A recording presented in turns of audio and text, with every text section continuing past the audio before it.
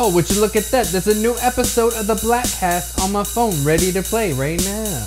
Somebody throw me a prayer and take this burden away. Now I never thought I'd see the day. 7 angels coming my way.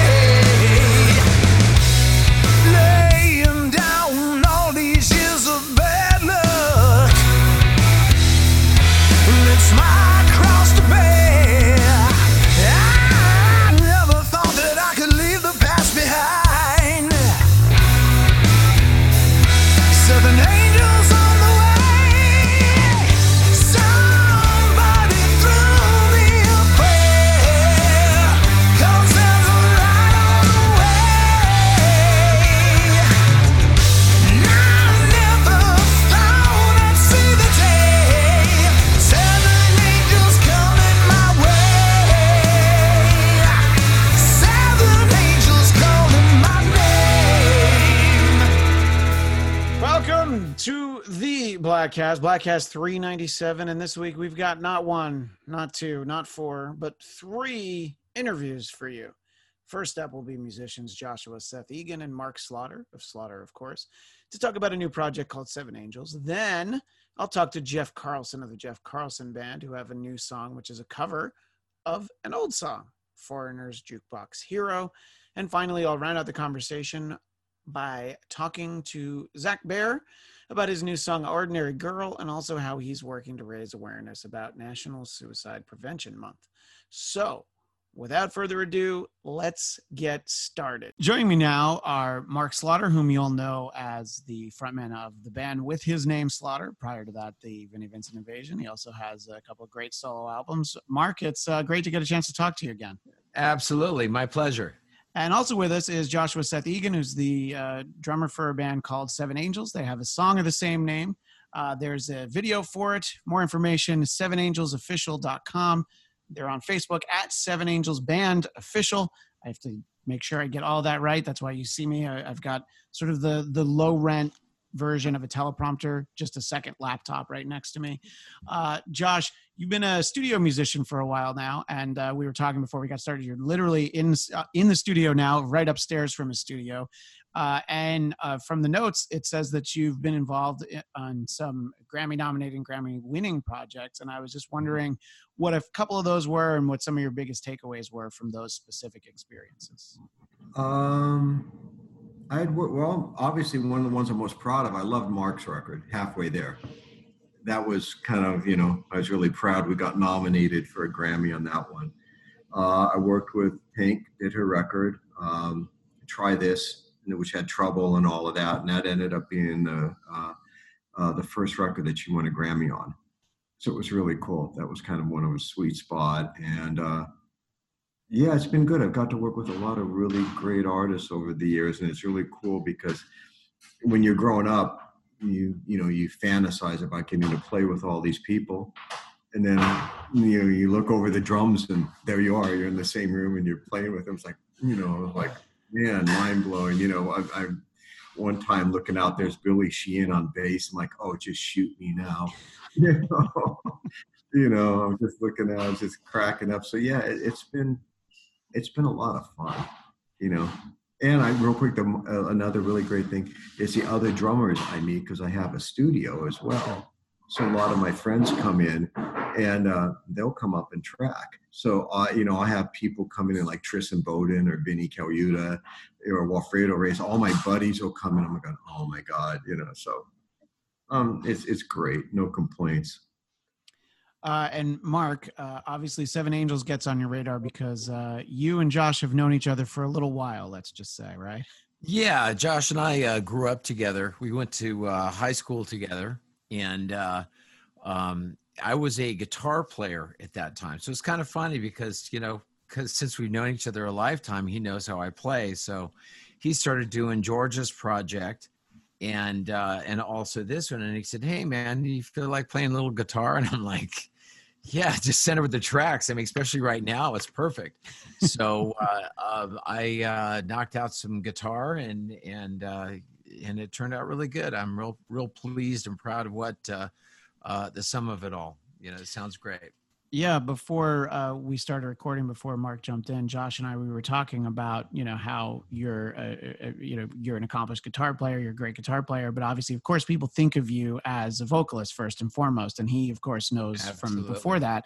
And I was kind of talking about how I know on his most recent record, Satriani just had Glenn Hughes, but he just had him play bass. He's like, no, I don't want you to sing. Just go ahead and play the bass. And it's like, you don't always think of, somebody who has a voice like that, but how good they can be at something else.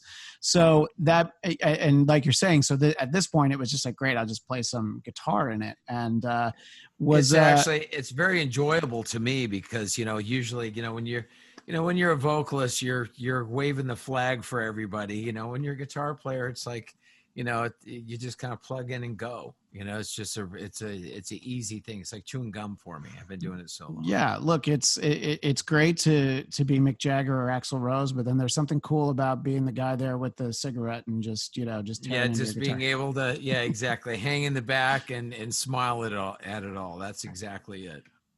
So Josh, tell us about the band Seven Angels. Who's in it with you, how you guys all got to know each other, and it seems like this sort of came together because you work so much in the studio, right?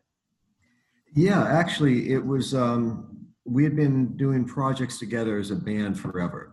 Bob Reynolds and I go back 25 years or more. Jesse Vasquez, same thing. And so we started the project, and as we went, we had James Oda Baker, a great guitar player as well, an amazing writer, and we had started off a project just writing, and it became sort of this pet project we had over the years, and we were getting closer to doing it, but it was hard because everybody's schedule got busy. We're doing all these other projects, so we had a record pretty well done, and when coronavirus hit, it was just kind of sitting there. And it was one of those things I told Mark, I go, man, I'm just really like this thing's sitting here and it's like, a diamond in the rough. But, Bob Reynolds is a monster singer, and I'm just going, we're listening to the tracks and it just sounds so good. And we're like, okay, got to do something with this. And I showed Mark and I said, hey, what do you think? And originally the band was called American Dinosaur. It's a joke. We're all, we're all dinosaur rockers. Hey, so it was like a tongue-in-cheek thing, and that was sort of a working title for years. Problem was, it was a few years into it. We had finally had time. We finished all this up. By the time we were ready to actually release something, there was a band called American Dinosaur. Oh, no. And they were kids, and I'm cracking up, and the band's good. I checked it out, and they're a good band. They had 2 records out and already toured. I'm going, okay, well, that's sucks, Yeah. So Bob, we were looking for names, and Seven Angels came up because it's a self-titled tune, and the connotation was really good about it because you have the 7 archangels, and it's there's the good side and the bad side. Sure. And it had a very good connotation, especially with everything going on. We're like, that's a good name. So yeah, and obviously it's sounds nothing like the song, but when I saw that the song was called Seven Angels, the band is Seven Angels, of course, immediately you think about how Bad Company has the song Bad Company, and then you're just like, well, yeah, of course, that just sort of says who they are. So, I mean, this is the song that I've heard because it's the song that's out there. And I wanted to ask you specifically about it, and you can tell me if it's just me, but I listened to it a few times, and I'm like, am I just hearing this? But I got this like overture from Jesus Christ Superstar vibe for some of the early, the beginning of it, and I listened to it afterwards. I'm like, no, I feel it, and maybe it's just me, but I also feel like thematically it ties in because the lyrics talk about how everything's all right, and not saying that this is even a spiritual song, but it just that's where it took my mind to. Now is this just me basically? Well, the first of all, the intro and the outro in the middle section Mark had come up with. So okay. That was after the tune was written. Mark had come up with this whole sort of overture intro, but the tune itself Bob we had to tune, and Bob went back and went over the lyrics and worked them out. And as he was writing it, it was coming from that place. There was a spiritual thing behind it, where he was saying, because, what you go through in your life and the struggles, that you go through, somebody, throw me a prayer, it's, it's more of like a street, sort of guttural thing of like, you've been kicked and beat, And what I came up with on it is it is kind of that Egyptian dash, Bethlehem. It does have that Middle East vibe to it, and what I was doing in the scales that I was using on it. But again, to me, it was almost like I felt that the things I did guitar wise on this was more of a tip of the hat to my favorite guitar players, Jimmy Page and Jeff Beck. I mean, I think there's a combination of two of my favorite guitar players, and I kind of heard that in my head the first time it went by on the track. And it's a great track. And, like Josh said, when, as far as, Bob's vocals on it and everything, they're fantastic. I'm like, well, what do you want to do? The vocals are fine. He's like, no, dude, I want you to play guitar on it. Like, oh, okay. Yeah. And I don't get those calls often, but I had a blast doing it. And the end result is, there is a lot of, there's just an underlying energy to this song, and it was great to be a part of it.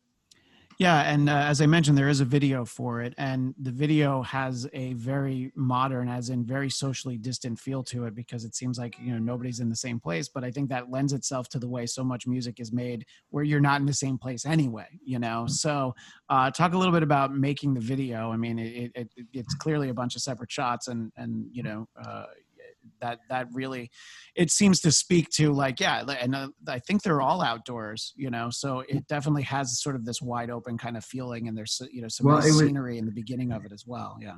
The tricky part of that was originally there was going to be a film crew, first we were coming up to the deadlines for the release dates for George's record and for Seven Angels. And then COVID got worse and worse. And then the lockdown, and you couldn't get any film crew to come out. So we had to shoot that ourselves. So we went out guerrilla style and did it. And then Georgia had to literally learn how to do Adobe on the fly. And she learned it as she was doing it.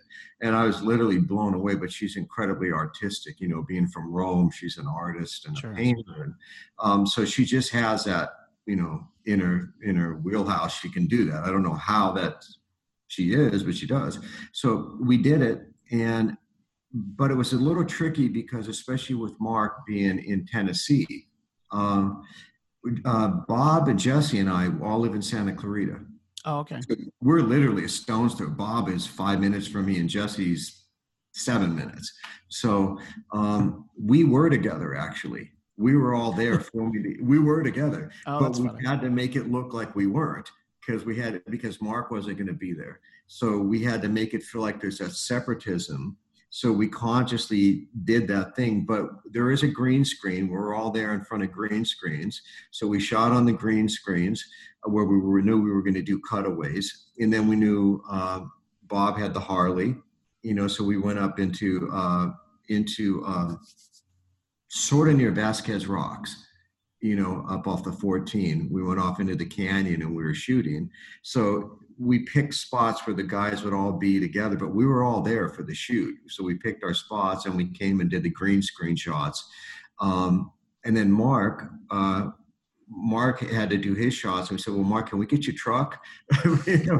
Because it was too cool. You cannot have that truck not in the video, Yeah. So basically, I went outside my studio, parked my truck, cranked the tune out here at the farm, and just shot a video. And then we called Mark, and then we called him back. Mark, that's really cool. Look, can you do some inside too? We're gonna need some other cuts. So we were literally on the phone back and forth, going, "Oh, can you go inside now and shoot? And let's get some close-up shots." And it was great. And video files are very large, so like I would do the shot and then put it in my laptop and let it upload while I was filming something else, and that's the time frame of how we were doing it, because it was just, we're down to the last minute, And then I got to call Mark back going, dude, I have the cheap version of Dropbox. Can you take the one out of there? I can't get the new one. The file limit was exceeded. Yeah, I've dealt with that too. Just with audio files, sometimes it's like, I have the free one. I need some help with that. So obviously, Mark, that's a lot different than, where we are now. The ease with which you can make videos yourself.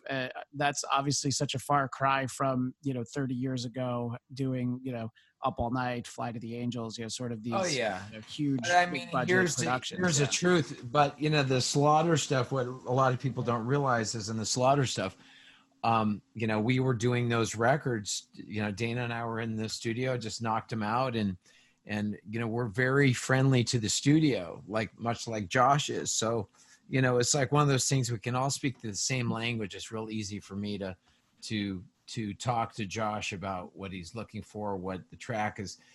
I played the guitar in Seven Angels of what the track needed, not a showcase of, hey, look what I can do, because that's the most important thing, I think, as a guitar player, which, you think different as a singer than a guitar player. And then guitar player, you go, what's best for the song? Mark, can you think of any guitar players who, when they play a solo, their whole intent is to show you what they can do, whether it fits the song or not? Does anybody come to mind? You don't have to name any names. No, I don't know anybody like that. No, but you know what? Nobody in music knows anybody like that. There is no one like that. Yeah, there's nobody. That's an anomaly. Yeah. So you guys were talking about growing up, going to high school together. What were some of the bands that you guys kind of discovered at the same time? Like, oh my God, have you heard this? Have you heard that? Were you just excited to share with each other, like a new band that you found or that sort of thing? I was Tony Orlando and Dawn, Right? Because you got to knock three times. Knock three times. Don't knock Tony. I love Tony. Tony Orlando is awesome. He's great people. Yeah. Yeah. I think that, there was a lot of, we played jazz band, we played in other stuff. So, I listened to a lot of studio records and like Lee Ritenour, Larry Carlton, and it was the same wheelhouse of what Josh was, because he was listening to Steve Porcaro, Steve Gadd, all these guys, or Jeff Porcaro, excuse me, and Steve Gadd, and all these guys that are just amazing players. And we were influenced by these incredible studio cats. So to us, it was really one of those things that we would share the parts. Hey, listen to this. I know it's not really something you listen to normally, but you'll dig this. So we were really in the far reaching of things. The rock that was going on, I think everybody was influenced by it. But as far as that background and that learning and the chops and that stuff, I think that's one of the things that we grew up sharing and trying to grow musically. Yeah, because you would have, like, everybody would come to school, dude, did you see Rush last night? Or, or Van Halen or Journey, or whoever, all the big bands would come in April Wine. You'd have the big bands that would come through town, and Iron Maiden, so everybody'd be at school the next day with the shirts on, or whoever saw the concerts and that. So that was always a kind of a thread through everything. But then you had, on the side, like you said, we would listen to Ritenour, and go, oh man, check this out, or Larry Carlton, or Chick Corea, so we're kind of nerdy, music guys, to really call it for what it is. We're kind of nerdy music guys. And and again, even in my whole persona, I feel like I've always been just kind of the guy next door. I never really looked at myself as a rock star, so to speak. I'm just like, I just love to make music. I just love the art of going out and having a good time and being as a singer, the ambassador to the party, to say, hey man, everybody raise your glasses up, party starts now. It's pretty cool. Well, I think it's also important, obviously as a musician, but even as somebody who just listens to music like I do, being able to know, like, yeah, look, this jazz music is great. And also, you know what? Tie a Yellow Ribbon is a great song. So we don't need to knock Tony Orlando. You know what's funny? I know Tony, and I see him. I never see him except at airports. So like I'll run into Tony Orlando, and I'm like, hey Tony. He's like, hey Mark, how are you? I'm like, great. It's like an old Vegas thing. Yeah. That's the other thing that Josh understands is, we grew up around Vegas. So that was like one of those things. And, Tony said to me years ago, he goes, you know what, man? He goes, you might not see it now, but you're the next into the casinos and you guys are going to play casinos and do this stuff. I'm like, oh yeah, right, Tony. And lo and behold, he's exactly right, because he's gone through the process as an entertainer. And I think that's what we are ultimately in all this, as an entertainer, that you take the music out to people. You try to, we try to make music that we were passionate about as kids and still are as adults, that we really try to share that passion for music as a listener as well as a player. So I think that's really what we're doing in this. Yeah, I think there's a couple things to that. Obviously, like playing a casino gig, well, not right now during coronavirus, but say, last year, doing a Right. casino gig, it's not the same as it was, 30 years ago. I've seen Alice Cooper in a casino. Yeah. I've seen Kiss in a casino, and some of these casinos have these huge showrooms, and Right. and these are sort of the, the Native American reservation ones that I'm thinking of. But obviously in Right. Vegas, you had like, the Joint at the Hard Rock, those places are huge. So like playing a casino is not what it used to be, So I think it's changed a lot, but at the core, it's ultimately the entertainment industry.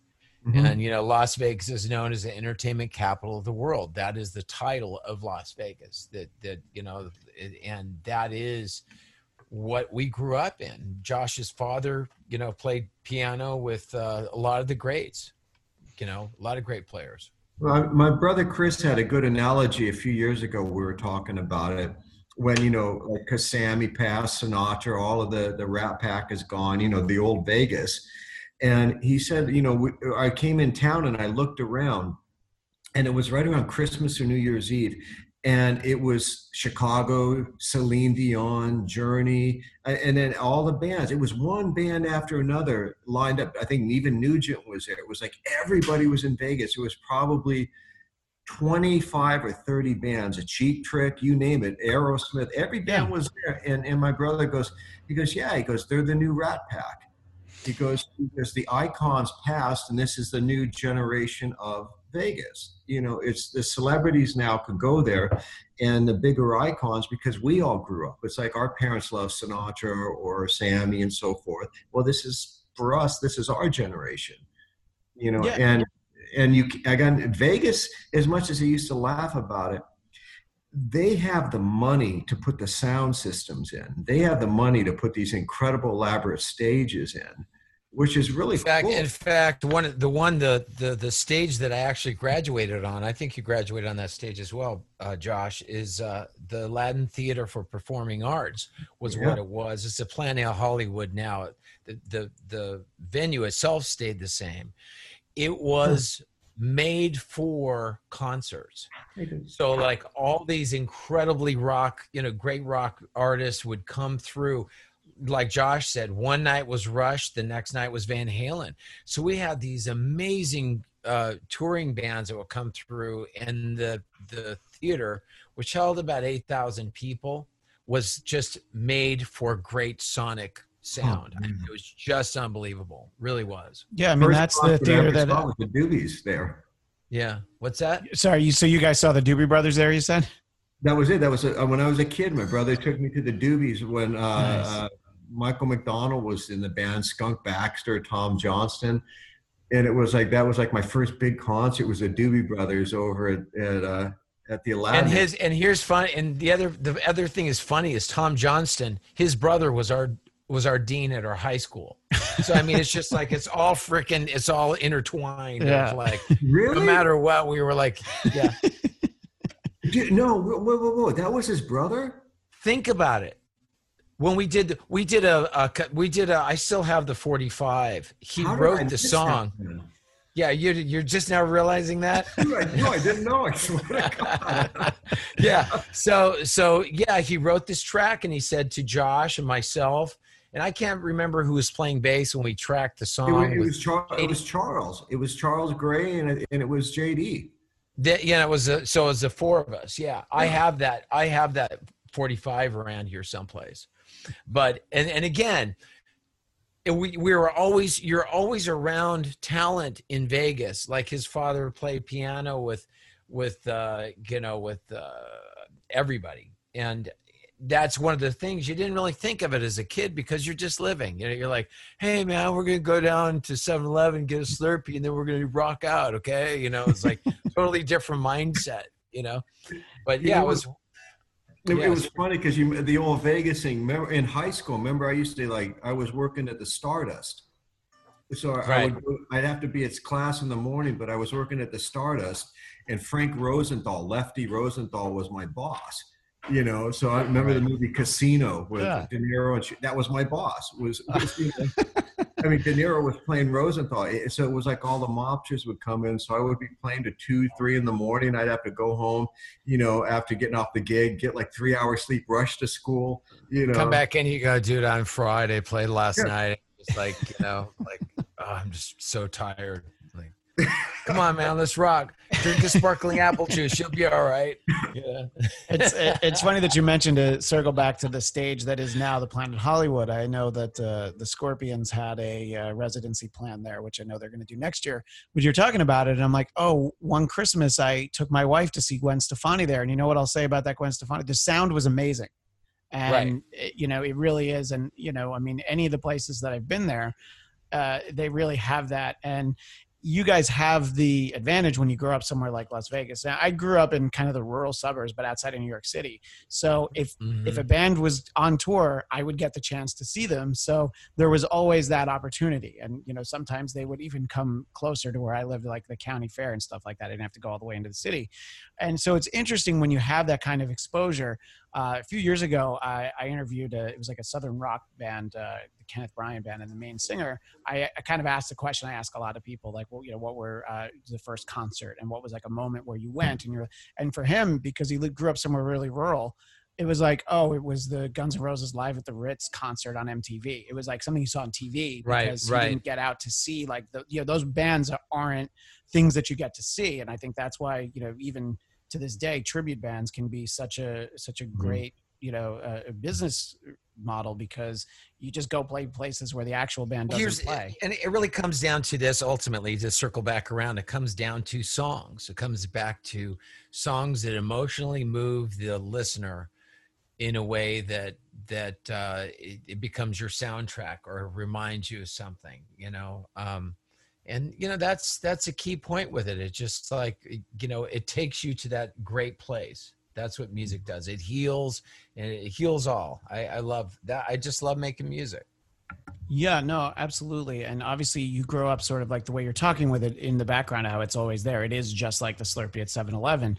I'll ask you first, Josh, what's the moment where you're like, oh, I don't want to just do this for fun. You're like, this is the thing I want to, you know, was it even like a drummer you saw, or was it just like a show where you're like, this was so great. This is how I feel that I need to spend my time now. In all honesty, there really never was a moment. It was weird because my dad played, and it was always in the family. So like when I was a little kid, I would see Basie's band over, or I would see Dad playing piano with Sarah Vaughan and the thing. And, you know, so it was always, I knew that's what I was going to do from when I was a kid, because it was just there in the house. It was like, wow, this is cool, you know. And I would see the music. I always, you know, but I thought of myself, I was going to be a piano player, or, you know, and I sucked at piano. Then I tried guitar, and then my brother tried to teach me, and I sucked worse at guitar. And my dad was like, why don't you go play drums? He goes, it'll help your piano playing. So he took me to the drum shop in Vegas. It was the day Elvis died. I had my first drum lesson, came home, found out Elvis died. And then, and that was it. But it was the first time I felt like that was the instrument that really spoke to me, was being a drummer. And Mark, you were, obviously we established that you were playing guitar. When do you first think like, oh, you know what, I'll give it a shot for singing? Did just other guys know that you could sing, or how does it come about that you actually start singing?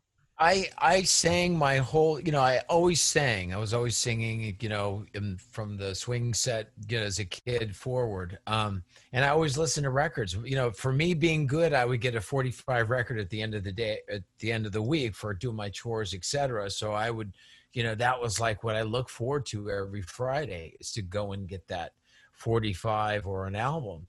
I just love music. And again, you know, I knew I had the passion for it, but it wasn't like, this is what I'm going to do.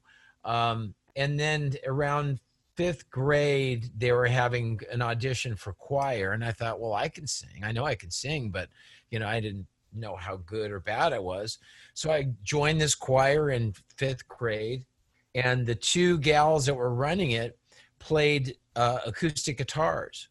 So I watched what they're doing in their fingers, and I was like, I can do that. So then I had like this toy guitar that my sister bought me that the string action was like an inch off the strings. I had him tune it. And then a month later, I'm like jamming on an F chord and playing these C chords with, you know, strings that you shouldn't be able to play. And they said, you know, he could probably play. He's got strong hands.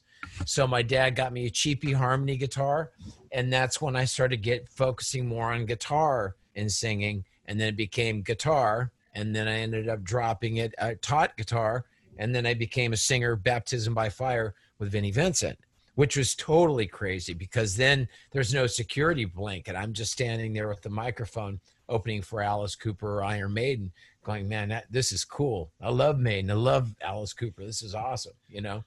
Yeah, and I mean, in that case, you hadn't done that record, right? You toured for the record that Robert Fleischman did. Yeah, and I had the same tonal quality as Robert, so it wasn't something everybody was kind of like, oh, that doesn't sound like the guy. They put me in the video. I guess Robert wasn't going to tour with him anyway, so and he's a great guy. I've gotten to know him the last couple of years at the KISS conventions, and you know, I never would have known him without that, you know. But great singer, great guy, great talent. He wrote Wheel in the Sky for Journey. He was in Journey initially, Robert Fleischman was, and then Steve Perry came in. So great singer. Which it's funny to think about the fact that, like, you know, down the list of like, here's what I can tell you about Robert Fleischman. Oh yeah, and he also wrote Wheel in the Sky. You know, I mean, it's just it's like the little and he's really talented. He's very artistic, and you know, and I think that's the key point is, you know, this is not a talent contest. It's about entertainment. It's about, you know, making people's lives just like the same thing. You know, for me in music, it's like, I remember, you know, going to those concerts and seeing Van Halen or Rush and just going, oh my God, I totally want to do that. That's so cool. And you could see how the energy in the whole crowd as being a listener and a fan in the audience, you just go, wow, this is so cool. I want to be up there and I want to make these people feel like I'm feeling. I think that's what you fall in love with. Yeah. And I think some of us fall in love with it and we realize pretty quickly, oh, well, we don't have, you know, any kind of alacrity for any of those things. So we'll do something else where we get to interview people who can do it. And, you know, mostly writing. And, you know, my day job for a long time, I've worked for the comedian Dennis Miller. And so I've like warmed up crowds for him. I don't do stand up or anything, but it's like for his comedy specials. So I'll go out and tell people, like, you know, if you go to TV taping, it's like, and make sure you applaud and laugh really hard, you know, all that stuff. You see the sign light up, you know, what everybody, let's hear you one time. But it's still like, I step out and I'm like, yeah, but there's like 5,000 people here. And it's like, you know, and they're all looking at me. And then you know, I'm not a comedian, but I made it, and you make a joke and it doesn't go over. You're like, okay, yeah, this is for the professionals. You know, it's better for me to just, sorry, what were you going to say, Josh?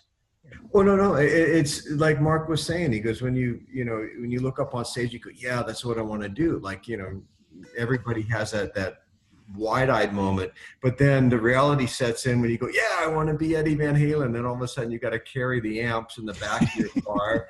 You know, you're carrying exactly. I was like the token dude who set up everything in bands when I was a kid. I was the guy with the truck, so I would be moving all the equipment, setting up the PA, wiring the whole system up, while everybody else is taking a shower and beautifying, and I'm like running to the sink to wash my underarms out to go do a show. But I mean, there are those people who really just are perfectionists and want it to be right.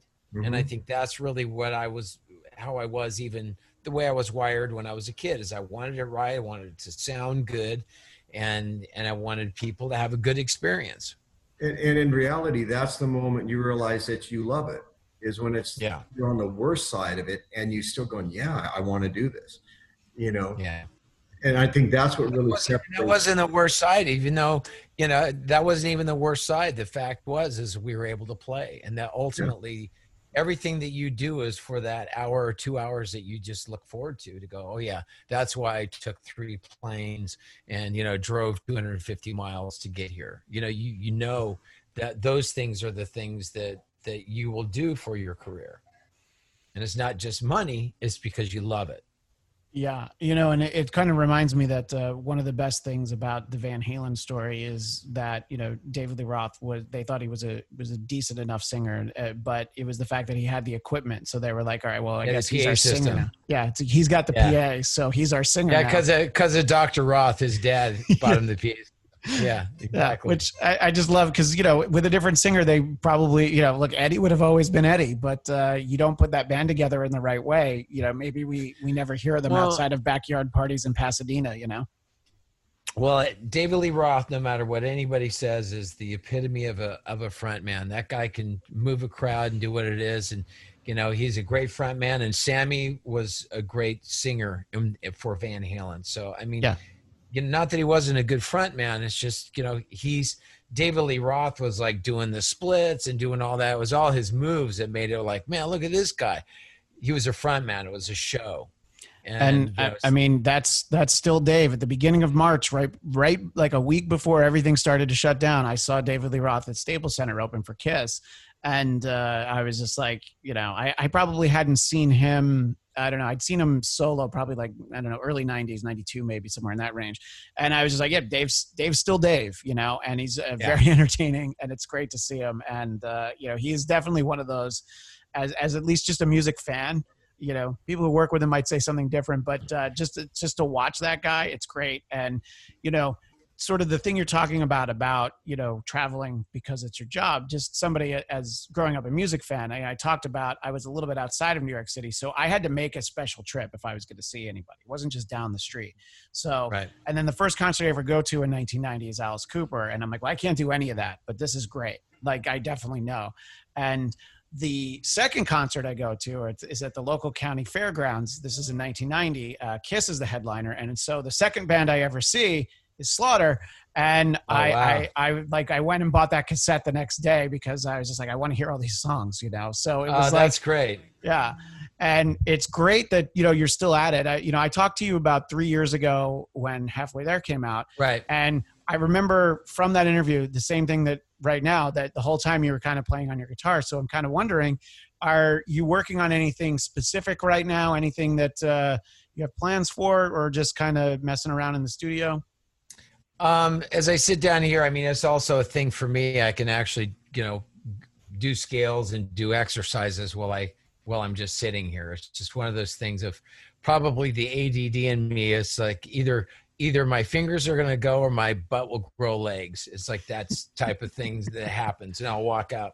So I just have to be moving. As far as writing, I'm always writing. I'm always playing. I'm always hearing songs. I wake up in the middle of the night hearing songs in my head. So, I just really just try to put it all down and then have a reference point to go, I have a song for that. And then I can do something with it. And your website, just markslaughter.com, I did take a look, and I see that there are some shows listed for later in the year. And usually if we'd done this interview like 2 months ago, I would have just assumed that there's no way they're all happening. But I talked to Randy Rand from the band Autograph, and I was kind of asking him the same question I ask anybody. It's like, oh, so you're itching to get back on the road? He's like, no, we played a gig last week. He had played a gig in Colorado for like 7,000 people. So there are places, where things are happening.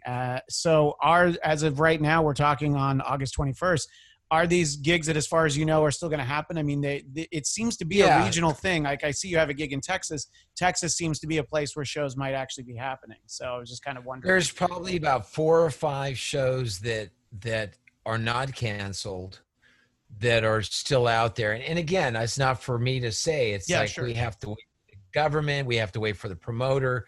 We're already contracted for those dates. So we're just in a holding pattern. It's kind of like joining the army in this thing. It's like, okay, boys, it's time to jump. And everybody jumps on the plane. It's the same type of thing with that is I don't know what's going to happen, but we're ready. We have about like I said, about 5 shows. We were asked to do Surges, and we were asked to do another show, and I just didn't feel it was the right time. Sure. So, we held off on that. Not saying that, there's other bands that are doing that, but I think that we're all just trying to, how would I put it?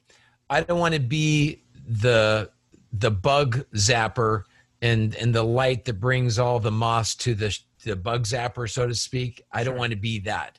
And that's kind of how I look at it. I really want everybody to be safe. It's not a money grab for me. It's about everybody enjoying a concert, not walking away sick.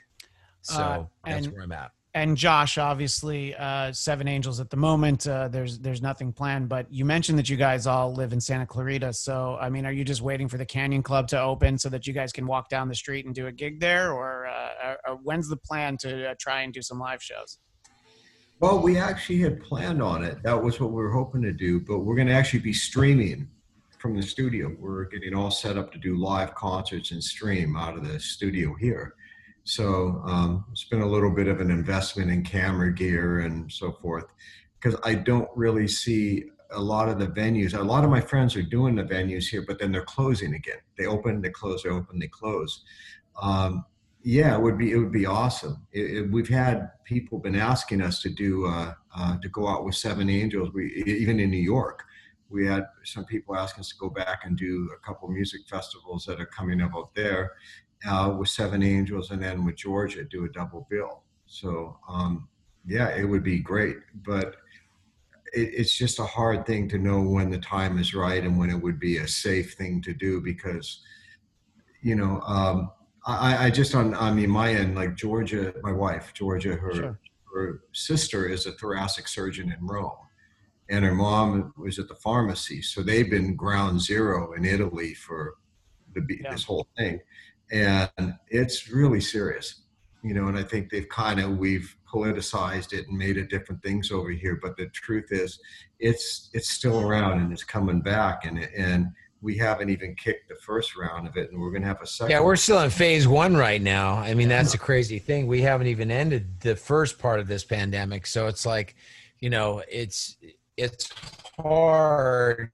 And I keep running into people. There's people I know that have it. There's, it's nonstop. And it's, for some, it's a little easier than others. But, there's also, some people that have died, due to it. So few musician friends have that were deathly sick on life support for 3 weeks, and their kidneys are ruined, heart failure, so it really is serious, and that's a scary thing is, and at least in our age demographic too, we're not kids anymore, nor are people fans in that, everybody's middle age, and it's something to think about. Or if you are healthy, God forbid, but you're carrying it and you bring it home to somebody, so it's a scary time right now. Yeah, I mean, I think that's the way a lot of people look at it. And Mark, I think you kind of really summarized it perfectly. You don't want to be the bug zapper that people are attracted to, because it's one thing of like, I need to go to the supermarket. Sometimes you got to get something at Home Depot or Target, whatever. Sure. But you don't have to go to the movie theater, which here in Southern California, they're not even open. So that's besides the point. But I read that they opened in a lot of the country yesterday. And it's like, well, do you really have to go inside of a restaurant? Why don't you just bring it home? Or, and then all over Southern California, we see the tents in the parking lot, at like the Denny's parking lot, and people are eating in the parking lot under a tent. And I'm like, is that fun?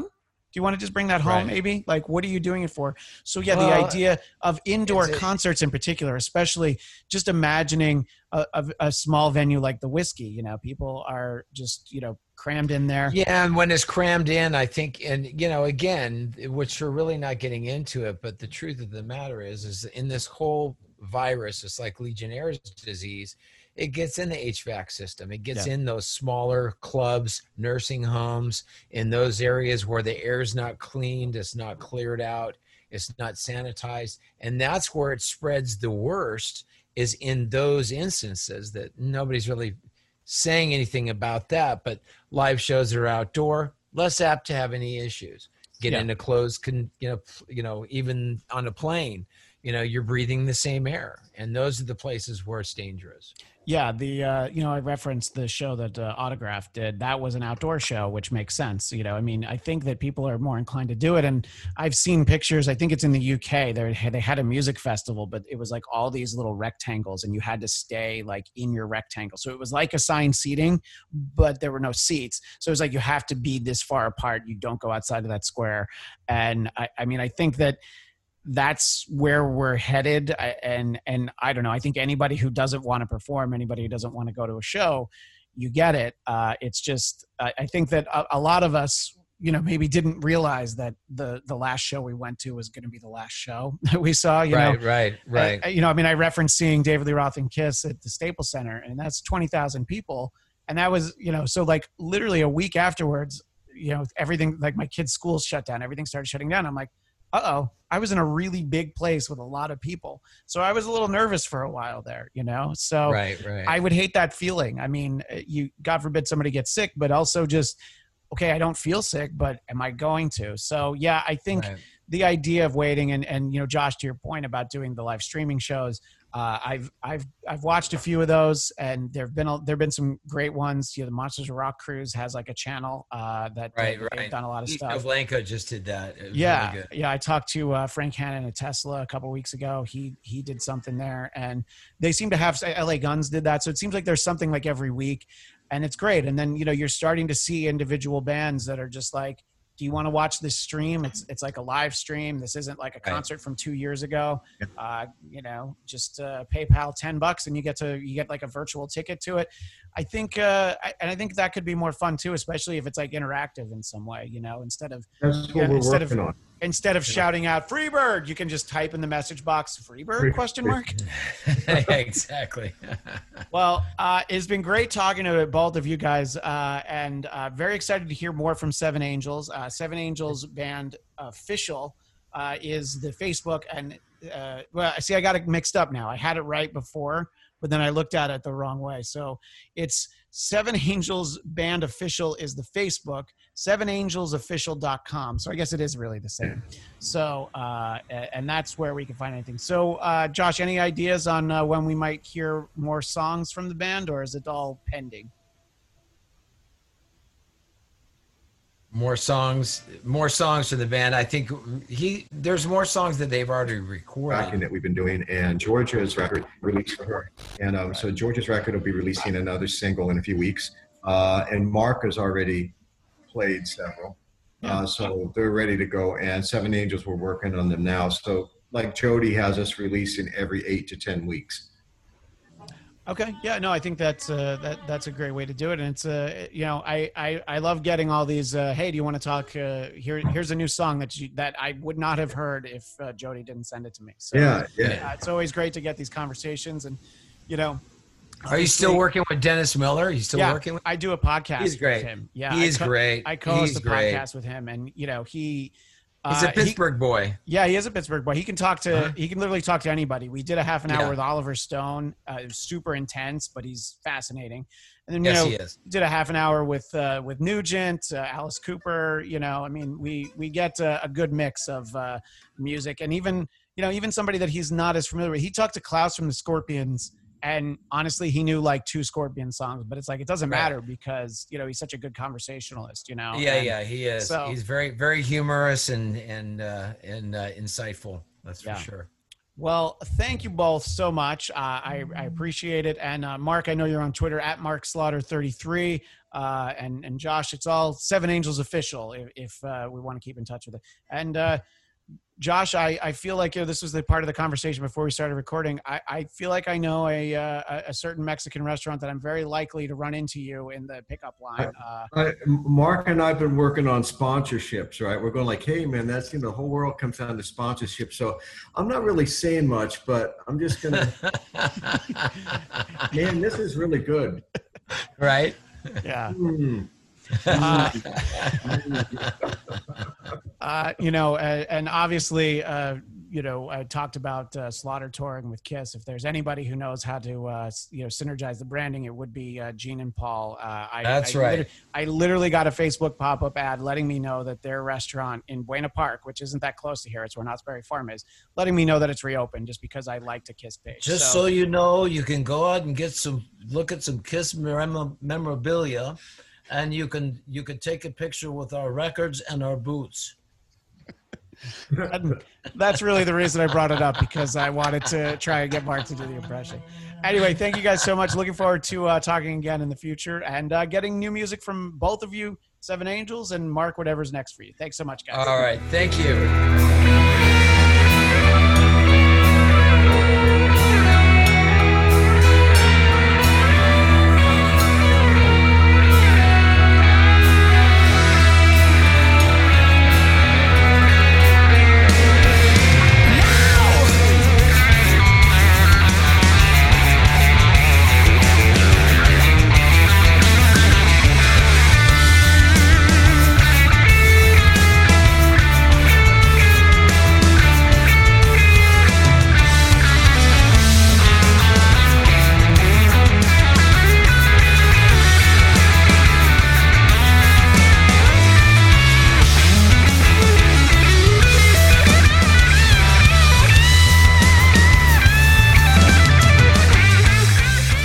Joining us now is Jeff Carlson of the Jeff Carlson Band. They have a great cover of the Foreigner song Jukebox Hero, which you can find out more about at jeffcarlsonband.com. Welcome to the show, Jeff. Thanks for taking the time to chat today. Thank you. Thanks, Christian. I appreciate being here. Thank you so much. Absolutely. Happy to do it. Now, tell us a little bit about how the band got together. You guys have been together for a few years, and the band got together in Vegas. Is that where you guys all live? Or yeah. Mm-hmm. Yeah, we live here. Basically, I moved here from out in the Midwest. I lived in Springfield, Missouri originally. That's where I'm from.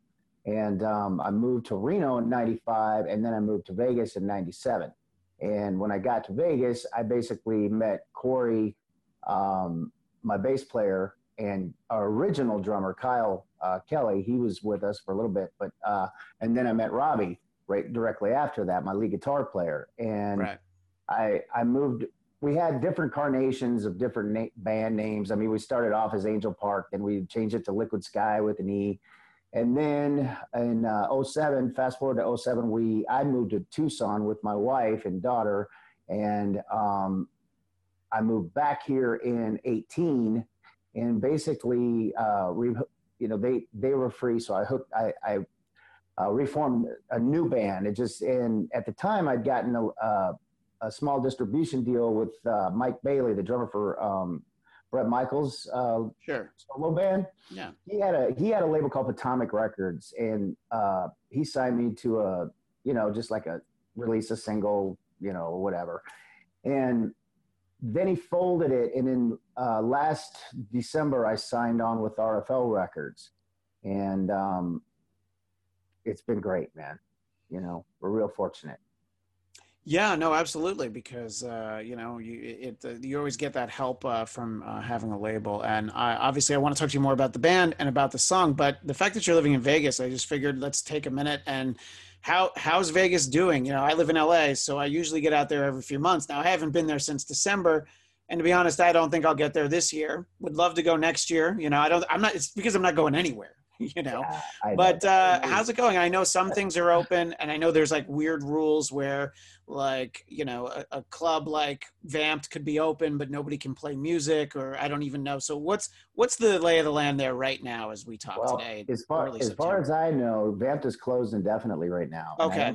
I don't know what because they were open for a while. Yeah. But they stopped having live music. I think they were only open from like Thursday to Saturday. Oh, okay. And they stopped their smoking policy altogether. Not that I smoke, but they used to be able to go out in the patio and smoke out there. Sure. But they stopped that. And then I don't know if it's like a regulation to where the COVID cases have to go down to like, we'll say 3% before they can reopen. You know what I mean? I'm not sure what the actual protocol regulations are, but it's pretty dead. as far as Yeah, I mean, obviously, for the majority of tourists and such who come into Vegas, they think of the casinos, and in addition to the going into the casinos to gamble, there's obviously always, for my wife and I, we're always excited to go to some of the great restaurants there on and off the strip. My dad had a timeshare that we would borrow that was like awesome. off past like the Orleans, so it was Oh like yeah, I used to work there. Right. So exactly. So it's like over there, and you kind of got to see the neighborhoods, and you kind of you just go to Target, just simple things. You kind of get the feel for what it's like for people who actually live there. Whereas when you're on the strip, you don't get that at all. Right. So obviously it's nowhere near where it should be. But do you feel like enough things are doing well enough that whether it be, they're doing takeout, they're doing, partial, whatever percentage of capacity. Do you think things are well enough that that they can hang on for a little bit, or is it not great there in Vegas?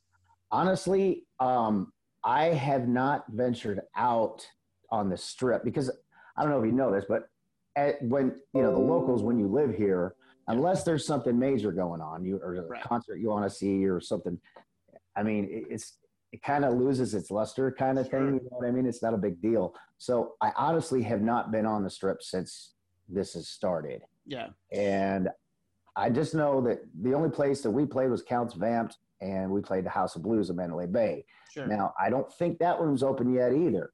So, yeah. No, it's tough because bands in general aren't touring. So if you're going to have performance, it's going to be bands that are local. So, I feel like the first time, venues there in Vegas are looking to have people would be bands like yourself that are already based there. Oh yeah.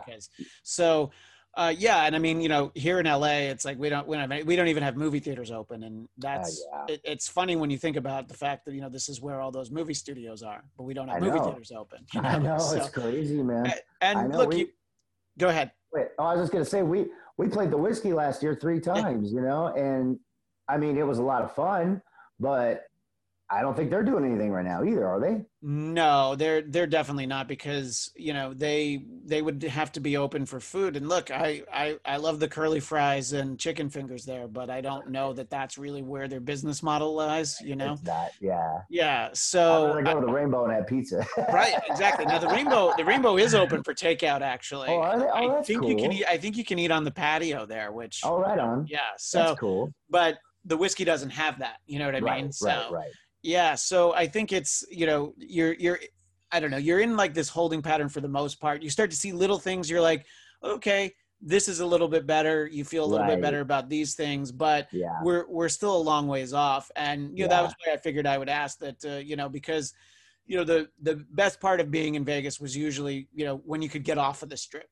Right. Yeah. And I've got like 2 little kids, so we would like take them to the Children's Museum and stuff like that. Oh yeah. I would go to the minor league baseball park. So I'd like to do things that were like not, Yeah. Also, how much gambling can you do unless you're a high roller, Exactly. So. I don't have money to burn, man. The most I'll lose is $20. That's it. Yeah, exactly. Yeah. Well, my wife and I would be on vacation. We would set like, okay, so when $100 is gone, I guess we're going to go get ice cream, Right. Exactly. That's smart. See?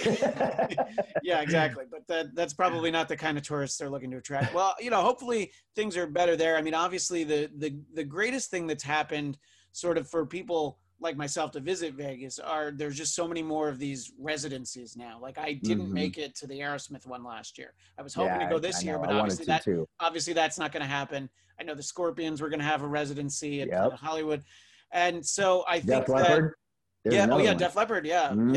Yeah. I was, I went to the one Kiss did a few years ago. I think that was like 5 years ago. Yeah. So it's cool when you have those, because especially for people like me who could drive there, it's like, exactly. this is like what to plan around. So sure. I think when you start to get, venues open, that'd be great. But I unfortunately, I think it's a ways off. But, so how are you and the band keeping busy during these times when you can't even play like a smaller room like Vamped? What are you guys doing? Well, we're writing for a new record right now, and I'll tell you, man, in some ways it's been kind of a blessing. I mean, obviously we miss playing, but if you're not going to play, I want to make the best use of our time where we rehearse and we're actually writing. Robbie and I just wrote 2 new songs last night, man, in one night. So I mean, it's just the creative juices go, man. And when they start flowing, you got to take advantage of it, and really buckle down and use that time to create. That's where we're at with that. Yeah, and I think that a lot of us expect 2021 will be one of those years where, yes, you're going to have a lot of bands out on the road who haven't been, but there are albums that were supposed to come out this year that they're just waiting, all that sort of stuff. Yeah. So there's going to be so much new music, which I think will be great to kind of have it out at a time when then you can go and see those bands. So talk a little bit about the rest of the band. It was funny because when I was looking at your website, I definitely read it too fast, and I was like, his drummer's Todd Rundgren? And then I'm like, no, you idiot, it says Todd Turgeon. But, when you read it fast, it kind of looks like that. But talk about the rest of the guys in the band. You bet. Well, like I say, Robbie and Corey. Robbie's my lead guitar player. He started out. Are you a LA native? I mean, I've lived here for almost 20 years. I'm from New York originally. Oh, okay. Well, the reason I ask is Robbie started off. He's an LA native. He had a band in the 80s called Holy Soldier, and he was the original singer for that band. His name at that time was Robbie Bronze, and then he changed it to Robbie Wolf. It's a family thing, but whatever. Sure. Yeah. So anyway, he later became a lead guitar player because he always wanted to be a lead guitar player, not a lead singer. So when I met him in '98 and Corey, we just clicked. The minute I knew that Robbie was the guy, I mean, it was like a lightning bolt, man. I mean, we played acoustically. We just sat down, and I just wanted to see what kind of gelling, chemistry he could have with me vocally. And we started playing "Do You Love Me" from Kiss, and he locked into that harmony. And I'm like, that's the guy. That's the guy right there. So we've been playing off and on together for, since '98. So after I moved to Tucson, it kind of put a damper on things because obviously it's tough to, in different cities, unless you're, a major band, those guys can fly in and out or whatever. But I'm just saying, like, when you're starting to get going, you all have to really kind of live in this. It's a lot better if you live in the same city, obviously, and Corey, he's from Orange County originally, my bass player. And he's been in a ton of bands, and we just have a long family history together as far as the three of us, from that time on. We've been, except for Corey, we've been through divorces, we've been, all kinds of shit. Right. So, but yeah, man. And Todd, what happened was we started off with our first single was "Never Be Another You." And I needed a drummer last minute because the guy I had canceled on me, couldn't do it. So, which ironically was our first drummer, Kyle Kelly. He lives in Columbus, Ohio, but he was going to fly out to Vegas to record it with us. Well, he didn't do it for whatever reason, and I called Todd last minute, like literally 2 days before we recorded it, and I was still in Tucson at the time because I knew I was getting ready to move to Vegas. Right. And I'm like, hey, bro, can you help me out? And just, so he came in like a champion, dude, and he just kicked ass. So originally we were going to use Todd, but for some reason, I don't know if the wires got crossed or what, but we thought he was doing something else and wasn't available for some reason. I don't know. But Corey at the time had another band called Tailgun, and they had broken up, and their drummer was Mike Mittling, the drummer we used from that point forward. After so long, we recorded, our third single was Screaming Inside. So we brought Mike in, and we started playing shows. May 17th of 19, our first show was with Lita Ford at the Whiskey. And then we came back and played the night after here at Counts Vamped with Phil X in the Drills. So, I mean, yeah, we were lucky. We got, granted the Whiskey shows, you have to pay to play to get on those. But Vamped, that was a lot of fun, man. We drew a pretty good crowd. So that helped, that helped locally, so, yeah, we just got, everything was going great. And then for some reason in June, Mike, I don't know if he got stir crazy with the epidemic or what, but and there's nothing negative I'm saying about it or anything. Everybody's got their own reasons for what they do. But for some reason his heart wasn't in it, and he decided to leave. And I called Todd back again, and as luck would have it, thank God he came back.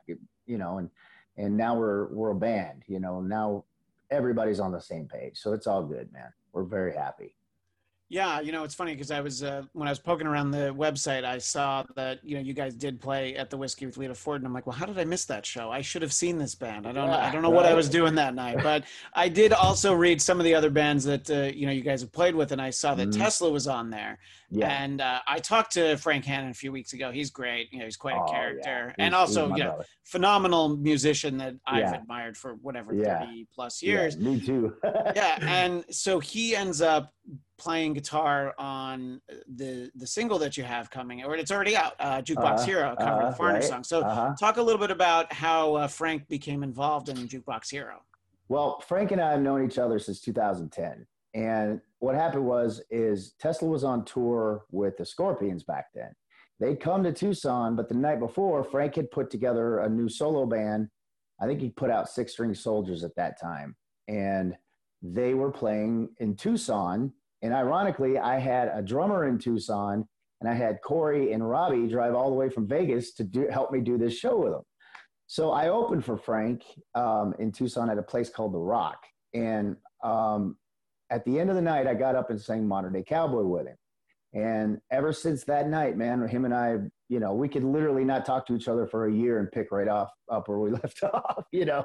So, I mean, we've done, so last year, fast forward to last year, which I got to get real quick. I got to give a shout out to my brother, Brad Coletti. Him and I back in Tucson had a band called Scare Card, and we played with Tesla at the Ava Amphitheater. That was really cool. But anyway, I went up, Frank called me and he said, hey man, I've got this private party booked and they want a whole set of Tesla. You want to sing a whole set of Tesla with me? And I'm like, let me think about it. Yeah. Right. Yeah. So I flew up to Sacramento and it was so much fun, bro. We had just a blast. And I mean, if I could have told my 16-year-old self I'd be doing that, you know, 30, 40 years later or 30 years later, it'd have been like my head would have exploded. But anyway, it was so much fun. So I said to him at the end of the gig, I'm like, hey, bro, I'm going to be doing a new cover of a remake of Jukebox Hero. Would you mind laying down the lead on it for me? And he's like, sure, just send me the tracks. I'll just knock it out. So that's kind of where we're at with that, you know? So right. And obviously, you know, people know the song, and I think you guys did a great version of it. What was the decision on why do you decide that that's the song? If you're going to do a cover or a remake of a song, what was it about Jukebox Hero that you feel like this is the song to do right now? Well, honestly, the story behind that is when I was a kid, gosh, I would have been like 9 when that came out in 1980, I think it was. My dad used to play that. He bought four, and he'd play it. Back then we had cassette tapes and, you know, vinyl, but he always said that song reminded him of me. And when he passed this year in the end of January, I did it as a tribute to him. Well, I mean, obviously that has to be great to, you know, have that association with your dad and to be able to do it. And then, you know, for people that don't even know the backstory, like, oh, this is a really cool version of this song. And as I mentioned earlier, jeffcarlsonband.com, that's where you can find that. And, you know, obviously everything. So I did, as I mentioned to you before, I poked around on the website and I looked at some of the other stuff, including there were some videos on there, and I really liked the song you had called So Long. I wanted to talk about the video for that. So did you just go out to the desert and there was a crashed airplane? Is it that simple? Because I was just like, I mean, there's no way that's fake. You know, why would you have the crashed airplane unless it was there? So I was kind of wondering about that. Well, at the time we had a producer named Brett Hansen. He was a good friend of mine. He was dynamite in helping us create, shoot the video and everything. So there's a place between Vegas and Laughlin on that road, and it's called Nelson, Nevada. And that's their big claim to fame. They have it's like a little tourist thing.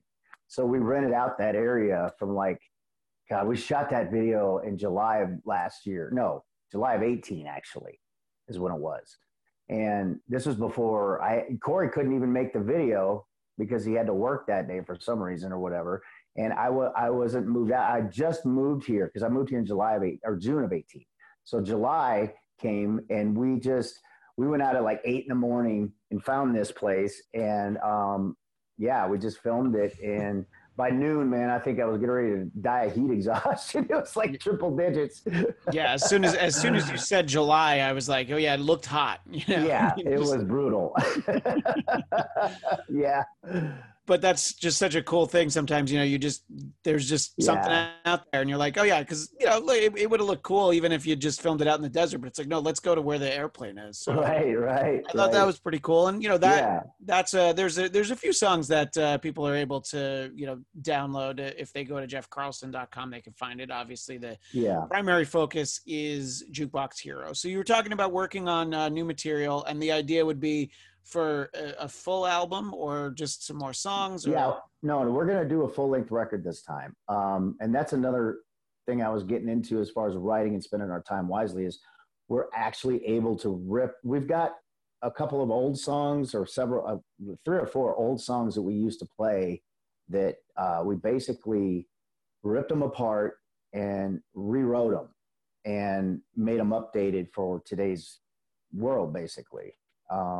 With production and just different, making the songs actually go somewhere by doing the detail work. You have to do a lot of detail work for me anyway, to really feel proud of what because at the end of the day, I don't want to go back and go, well, I should have done this or you know what I mean? So I want these songs to be exactly the best they could possibly be and be completely final with them, because when we originally wrote them, a lot of times back then we were playing around town a lot, and nothing really, it was like they were 75% done, but they weren't 100% done. You know what I mean? So we had to rethink all this, and we're trying to, I think we had a lot of great ideas, but like if we were to say hire a Mutt Lange or whoever, that's what they do is they would come in and literally rip apart your songs to make them go somewhere as far as being dynamics and, and really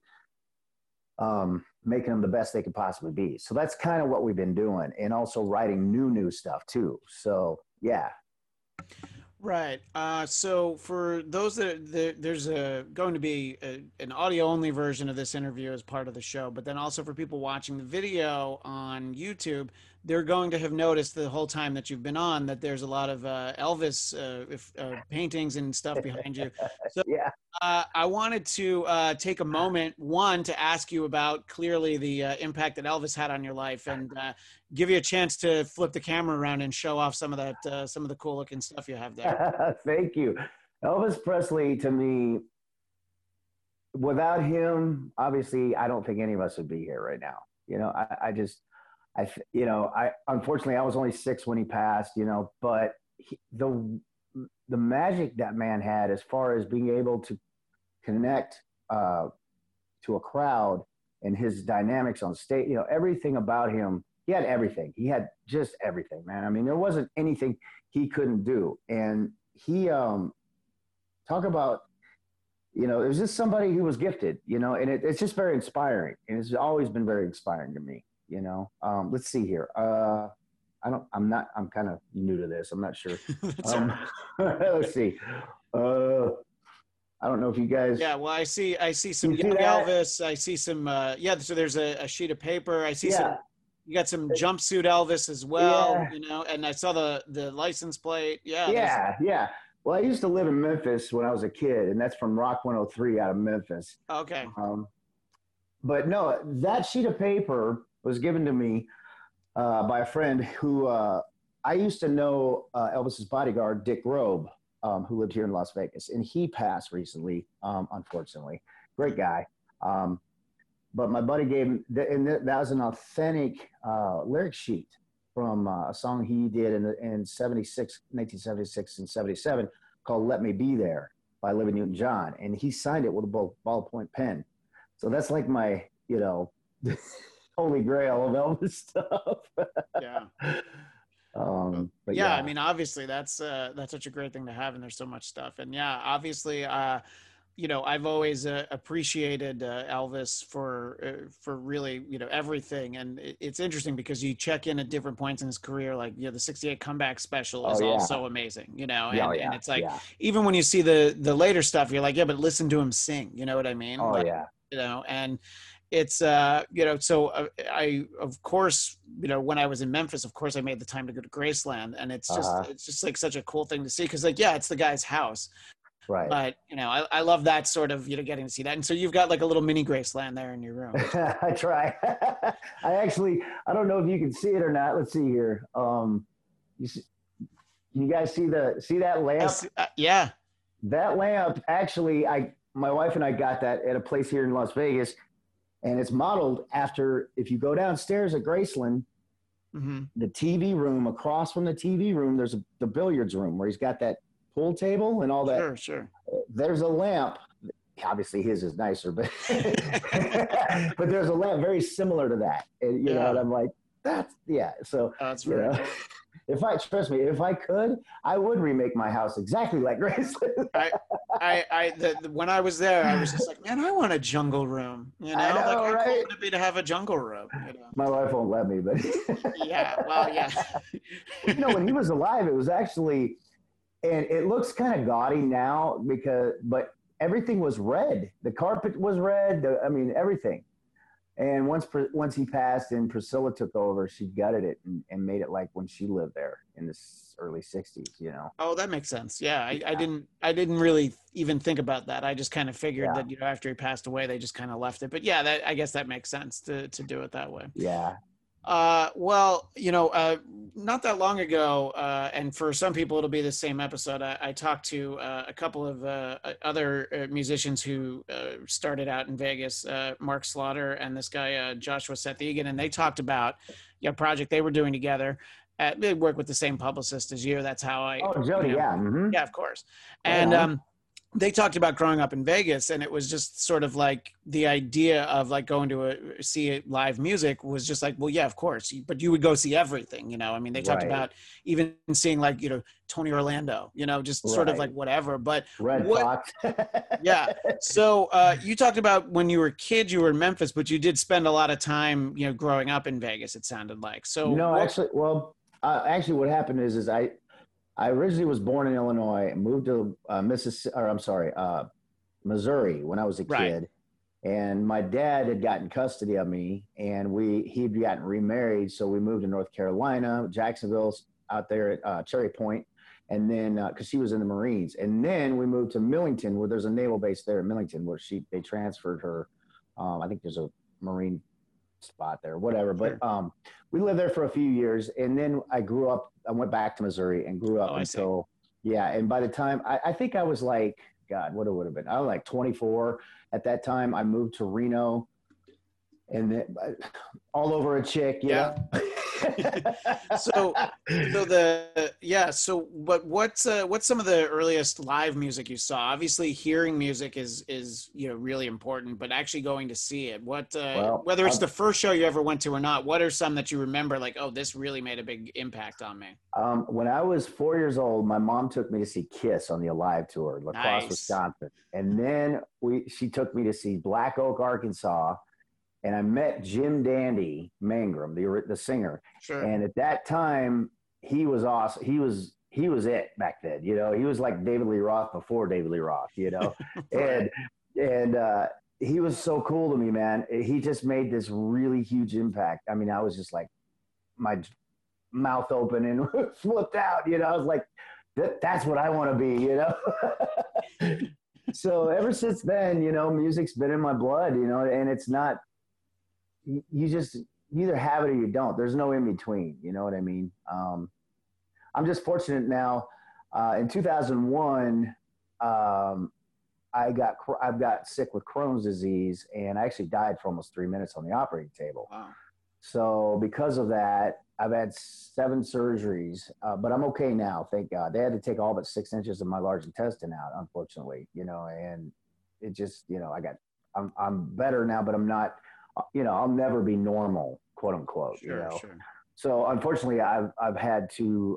I'm on disability because I can't work a day job because of my issues with that. But it hasn't stopped me from pursuing music, and I owe all of that to my wife, who's able to help me not only financially but mentally and stably.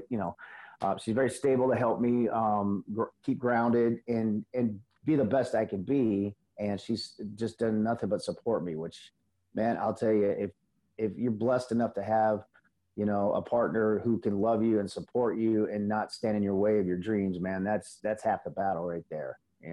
Without Yeah. her, I wouldn't be here. Basically. Yeah, no, I mean, I can concur to that. My wife is a television writer, so she does that's okay, awesome. and then Yeah. I'm Yeah. able to, I do the things I do, and it's I said to her years ago, I can't wait till you make more money than me. That's going to be the greatest for us.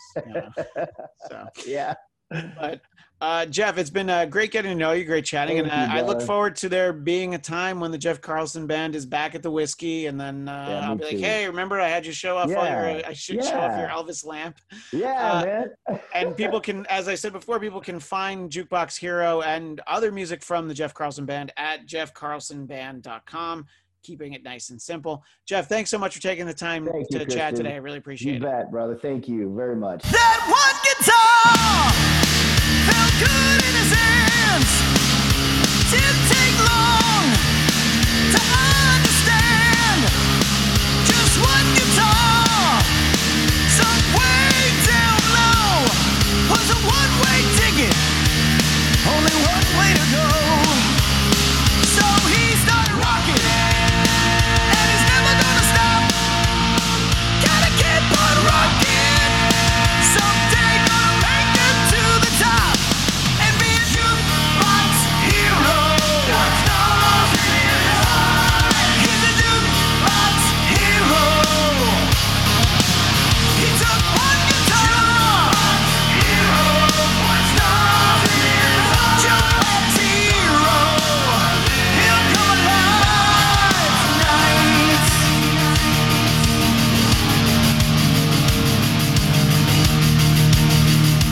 Joining me now is Zach Baird of the Zach Baird Band, who have a new song called Ordinary Girl from an EP of the same name. Welcome to the show, Zach. Hey, thanks a lot, Christian. How are you? I'm doing great. I really appreciate you taking the time.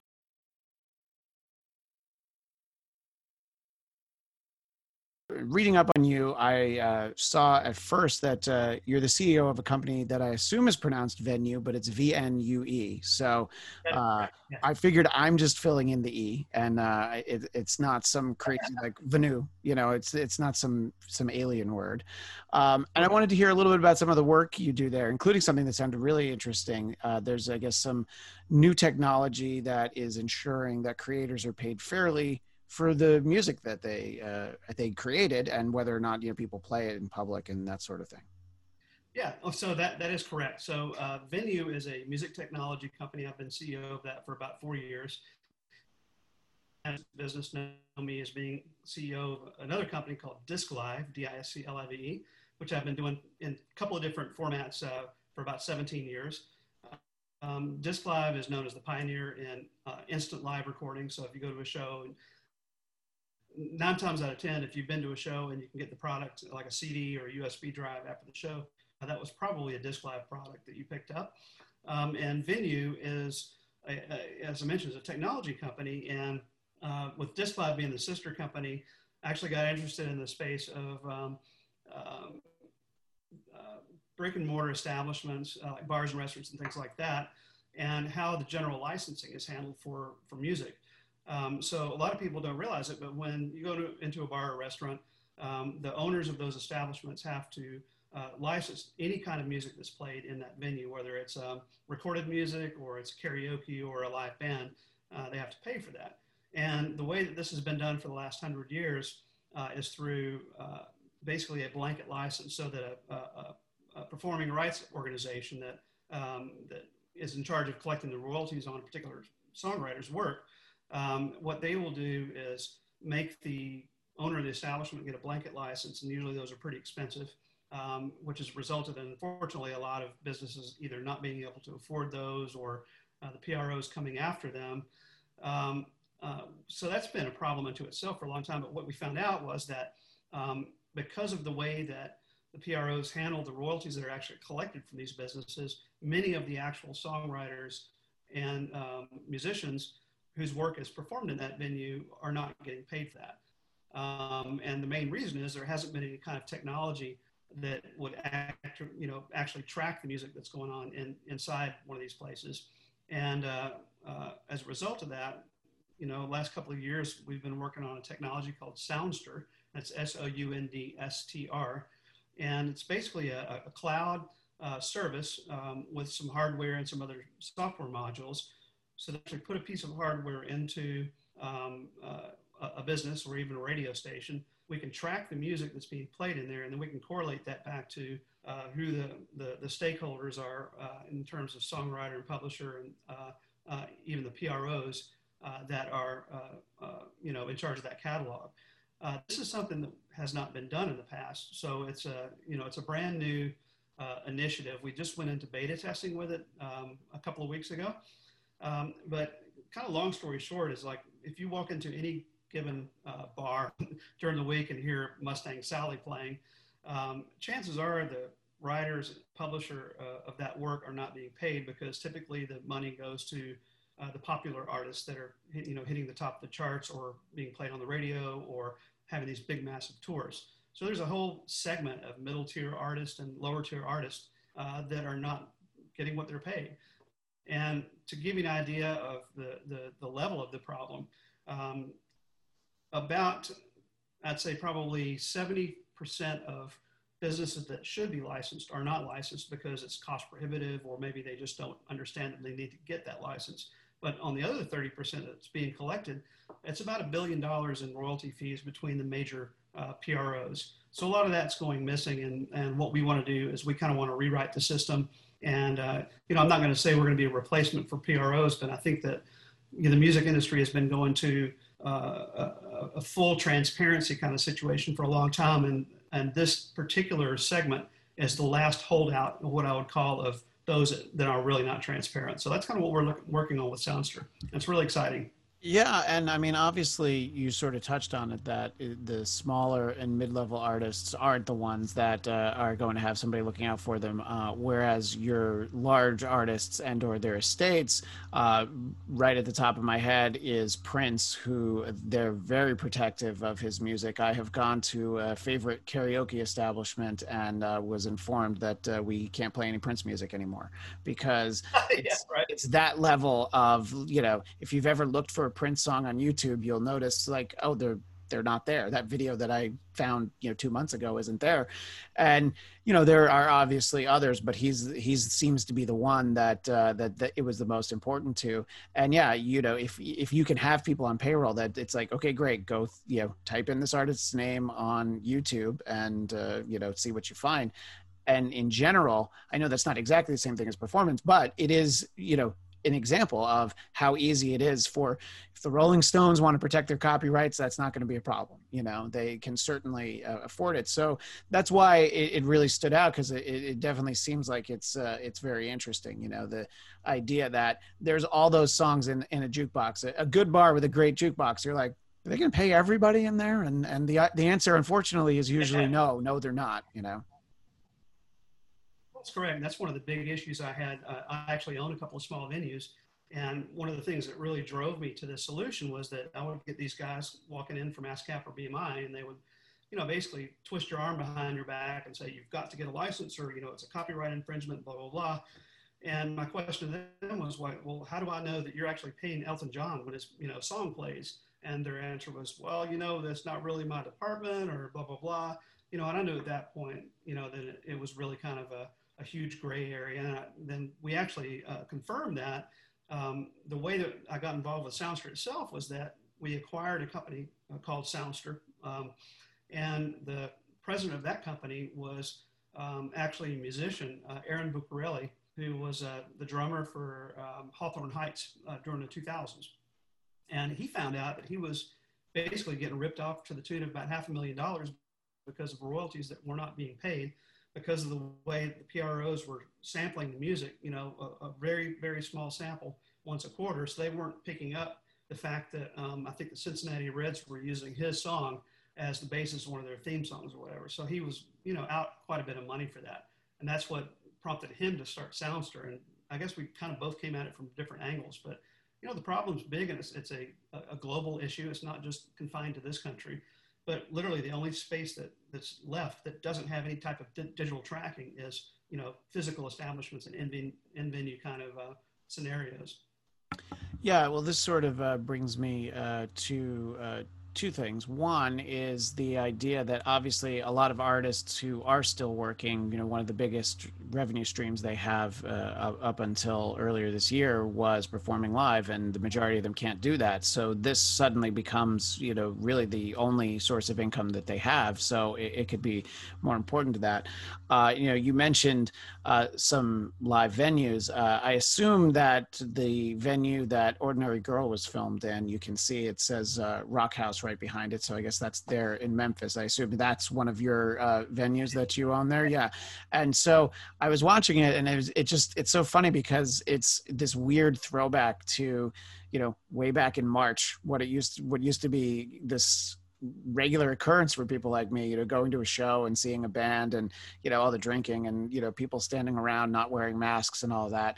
And it's just like, oh, this shouldn't seem weird, but yet it is. And I'm like, well, he must have filmed this before March. I don't even know. And, it's just like, how many performances have you seen that are in a club or a bar setting? And I would never have thought that before, but I was like really focused on it, watching it this time, Well, and what's interesting is we really didn't have, we filmed it after March, but we didn't have a lot of people in the venue. I mean, so the filming was really very, very cagey in the way that we put it together. So there's a lot less people in there that you really think they are, but I'm glad it looks like a lot. Yeah, no, it looked like a good crowd, and and I mean that's sort of the thing. I mean, so as I referenced, I know you're in Memphis, so I don't quite know what the regulations are there, but literally earlier today, September 1st, while we're recording this, and I was hearing about how music venues are going to open in New Jersey, but specifically to either whatever's less, 25% capacity or 150 people. And I think, if you had those kind of restrictions, there's probably certain, like, oh, okay, you could have like a singer-songwriter with a guitar. There's, small local acts, you could do that, but you can't actually bring in a national act and be like, they're going to be performing here, let's sell tickets, if you have to do it, seated for 150 people. So what do you see as some of these challenges? Can you make money at 50% capacity, or is even that, unrealistic? Well, I mean, I think you can. I mean, I think the biggest challenge is not necessarily for kind of places that I have or some of the smaller venues that have managed to survive. I'm sure there's been a lot that haven't been able to. I think what's really going to take a long time to recover is the major concert industry. And, the other facet of what venue and what Disc Life does is, we go out and record these artists on the road and release the content. And we were actually scheduled to go out and record Matchbox 20 this summer. And that tour obviously has now been put off to 2021. So there's a lot of speculation about how the concert industry itself is going to recover, and whether or not, is it really going to be in 2021? I mean, I think it will be, but there's been some other, talk about it. It might even be in, 2022. And, I really hope that that's not the case. But I think that the smaller places are going to come back faster. And, no, it's probably not going to be as much revenue, and there's probably going to be some adjustment in terms of ticketing and things like that. This threw the entire industry on its head. So I think everybody's really just kind of trying to figure out their way through it. And, we don't have any shows booked yet at either of my places, and it's probably not going to be till the end of the year before we do that. But, we're fortunate because we're also a restaurant and a bar. We can keep the doors open by serving food. But a lot of places are not that lucky, and those are the ones that I'm more concerned about than places like ours.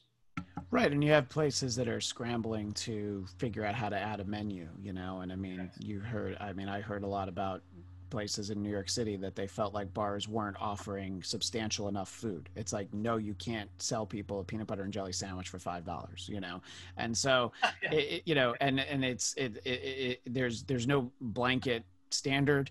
And I mean, that's the weird thing too, is because if, you know, any size venues open in New Jersey, that's great, but they're not open in New York. They're not open in Connecticut, and in parts of Pennsylvania, I think they are. So it's very regional. And I think you're right that there will be places where you can have large shows, especially outdoor ones. But I mean, a perfect example would be a tour that got postponed to next year that had Def Leppard, Motley Crue. It was called and Poison. It was called the Stadium Tour, and it was like, yeah, we're going to play in the largest venues with the most people possible. And you wonder, like, can something like that actually get pulled off? And it's hard to say. I think you're right. Like your theaters and clubs, that level will be able to come back much sooner than that. You know, I mean, it's not either of our areas of expertise, but just as a fan, I mean, just the idea of going to a live sporting event, you can't even imagine being able to do that, you know, even something with like 20 to 50,000 people, you know, so it's so hard to predict, you know. So yeah, go ahead. Yeah, no, it's literally nothing that anybody's ever prepared for, you know, because there's no blueprint for like, yeah, but what if you can't open for 6 months? Well, what's happened? Well, you know, people could get sick if they come to our bar. So yeah, it's so strange to have to think about it. And yeah, when I didn't have a ton of concert tickets for this year, but when they were like, okay, well, we'll see you literally 11 months later, I'm like, really? Even that seems soon sometimes. So I guess we'll see. I did want to kind of talk a little bit about how all of this ties into something that I know is important to you. You know, I was reading recently about how one of the underreported side effects, I think, of this lockdown and people, you know, people's legitimate fears of coronavirus, COVID-19, is you have so many people that are home alone. You know, I mean, I have a wife, I have 2 kids. So there's a part of me that's like, oh, I would love that idea of being home alone. But I think the reality of it is, and I have plenty of friends who are single, don't have roommates, that, you know, when you're spending that much time by yourselves, obviously you can get incredibly depressed. And I've read about how there's a lot more drinking and drugs and depression. And I know that you're working with the American Foundation for Suicide Prevention. And I think that obviously that would be an important cause at any time. But I feel like this is something that people aren't focusing on, that being told you can't go outside today or any day for 6 months. And people, you know, there's someone very close to me has a spouse who is literally afraid to go outside because this person turns on the TV and everything they see makes them think like, I can't go outside. Everything's on fire. I could get sick. I could get you sick. And I just wanted to talk a little bit about how an organization like that, how important it is, like I said, at any time, but especially right now. Well, yeah, I think it is too. And you know, there's been some publicity around an increase in domestic violence and things like that during the lockdown, because people are stuck at home, and you know, if they're having issues already, then they're going to have a lot more issues. But I think in terms of depression and suicide and mental illness, that isolation certainly is not helpful. And I think, you know, I'm no expert in this field, but you know, I have friends like you have that have really been challenged through this time. You know, they haven't been able to get out. They're lonely. They're depressed, and you know, and I've had people that are close to me in the past that have committed suicide, and you know, I just felt like this is a really important topic that we should be talking about. And by partnering with the American Foundation for Suicide Prevention, and you know, donating some of the proceeds from sales of the EP and the single, at least I hope I can make a little bit of impact. And then by doing interviews like this, I hope I can bring more focus to the fact that, you know, people might be, you know, hurting or lonely around us, and we're not really able to tell that, because some people don't put off those vibes. You know, they can cover it up completely, and then all of a sudden it's too late and they're gone. You know, my message is, I think that we as people need to be more aware, or have our, you know, radar turned on to a certain degree, and be looking for just minute signs that might be something wrong, because, you know, extending the hand to somebody that you may or may not know is in that mode could be the difference between saving their life and them being gone forever. And you know, I mean, it doesn't hurt to ask, you know, hey, are you okay? And is everything going all right? Do you want me to come over? And, you know, there's a variety of things that you can do to try to make people feel better. But I think that is something that as we start moving through this pandemic, I think that statistics are going to show that there's probably been an increase in suicides, unfortunately.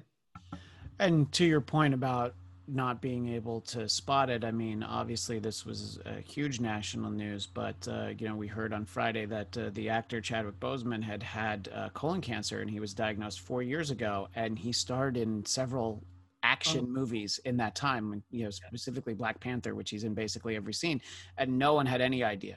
So if you can hide that sort of physical ailment, obviously anything that's going on emotionally or mentally, it's very easy to be like, oh yeah, I'm fine, you know, especially when you're not getting to see people. So I think that you know, here we are, September 1st. It says that September is National Suicide Prevention Month. So it seems like the perfect time for us to be having this conversation. And yeah, I think that's great that you're donating a portion of the proceeds. The EP is out today, September 1st, as we're speaking. And there is a video for it, as we referenced, for the title song, Ordinary Girl. And everybody can just find that, I assume, on your website, social media, all that kind of stuff, right? You bet. ZachBairMusic.com, and then all the social media name is Zach Bair Official, ZachBair Official, and it's on all the Spotify and blah blah blah, all that stuff. It's out there. Yeah. Great. Yeah. And so, and listening to the song a few times and listening to the EP, I was like trying to listen very, very closely, like vocally, for, you know, influences. And I heard like a range that went from Bowie and a little bit Pete Townsend, Roger Daltrey, especially on Rutherford Drive, but all the way up to, you know, some really high level, like Jeff Tate of Queensryche sort of level stuff. So I heard a lot in there, and I thought that was great because, you know, I was just like, I listened to one song, I'm like, okay, I think I have a feel. I'm like, oh no, this one doesn't sound like that. So I'm sort of wondering who some of the vocalists were that you just admired, and did you ever be like, oh, I feel as though I want to sing like so-and-so, or is it just the music you grew up with and that's how your style developed? I mean, I grew up, it was weird because I grew up with a lot of great bands like you know, Boston and Journey, but I also really embraced the 90s era with the Alice in Chains, and, you know, and all these guys, Stone Temple Pilots and all that. But, you know, probably my earliest vocal influence was Brad Delp from Boston. I was fortunate enough to meet them when I was in high school. And I always, you know, my range is, sometimes it can be pretty good. Other times it may not be. But I've always liked, you know, Journey and Steve Perry vocals, and some other influences are probably Don Henley, and of course Jeff Tate. I mean, and Bowie. You know, I mean, you nailed two of them right there. So, yeah, I got chills when you said that. So I appreciate that. Yeah, no, and yeah, I just it's obviously, if you could be compared to either to those two guys, and I don't know how many people you get both in there, but yeah, you know, and it's funny you were talking about Journey, those songs, like, you know, Steve Perry is very honest, like, yeah, I can't sing those songs anymore. You know, he put out a new album, I think last year or 2 years ago, and he's like, yeah, I can't go out and tour and sing those Journey songs. And that's why it's so impressive that, you know, their current singer Arnell, who they literally found on YouTube singing karaoke songs. And I saw them with Def Leppard, I don't know, like 2 years ago. And you look at this guy and you're just like, that noise comes out of him, and it, you know, literally filled the Forum here in LA, you know? So, Arnell, right. Yeah, Arnell. Yeah. So it's always interesting when you can be like, yeah, so you're used to that sound coming out of Steve Perry, and you know, here's this guy, and then, you know, he's been with them for like 10 years now. So it's so weird to think about, you know, the new guys in a lot of these bands. I did want you to talk, speaking of bands, about some of the other musicians that make up the Zach Baird Band.